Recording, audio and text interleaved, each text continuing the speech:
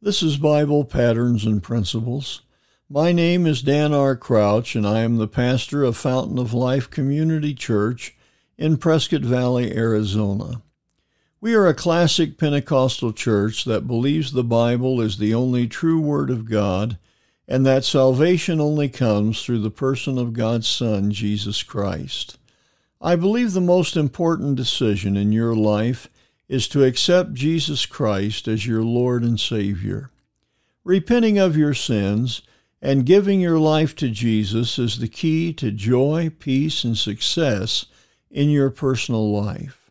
At Bible Patterns and Principles, my goal is to help you find the peace and comfort God wants to put into your heart.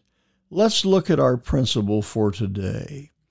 In 2 Chronicles chapter 7, verse number 14, the Bible declares, "If my people, which are called by my name, shall humble themselves and pray and seek my face and turn from their wicked ways, then I will hear from heaven and will forgive their sin and will heal their land."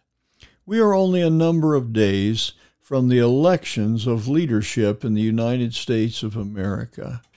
We are not knowledgeable about the outcome of the elections, but one thing is sure. We need God's leadership as to how we must vote in the elections.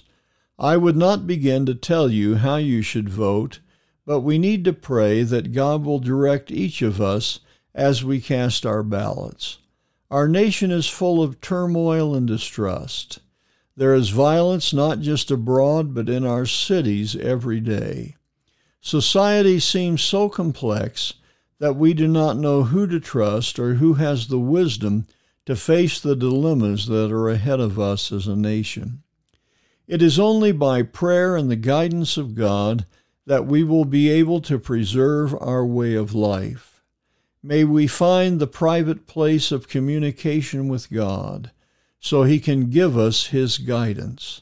It is not a matter of the personality that you like or dislike, but the will of God that is important. I encourage you to pray, pray, pray. I hope the words we have shared today have ministered to your life. Jesus wants to come into your life if only you will let Him. If you have not already done so, invite Jesus to be your Lord. All you have to do is ask Him to forgive your sins and be your personal Savior. If you ask Him, I am sure He will honor your prayer. This has been Bible Patterns and Principles. My name is Dan R. Crouch, sharing another Bible truth to strengthen your daily Christian life. Please let me know if you're enjoying these brief teachings from the Word of God, or if you have a prayer request. You can write to me at BiblePatternsandPrinciples@gmail.com. I would very much enjoy your comments and would feel very privileged to pray with you concerning the needs of your life.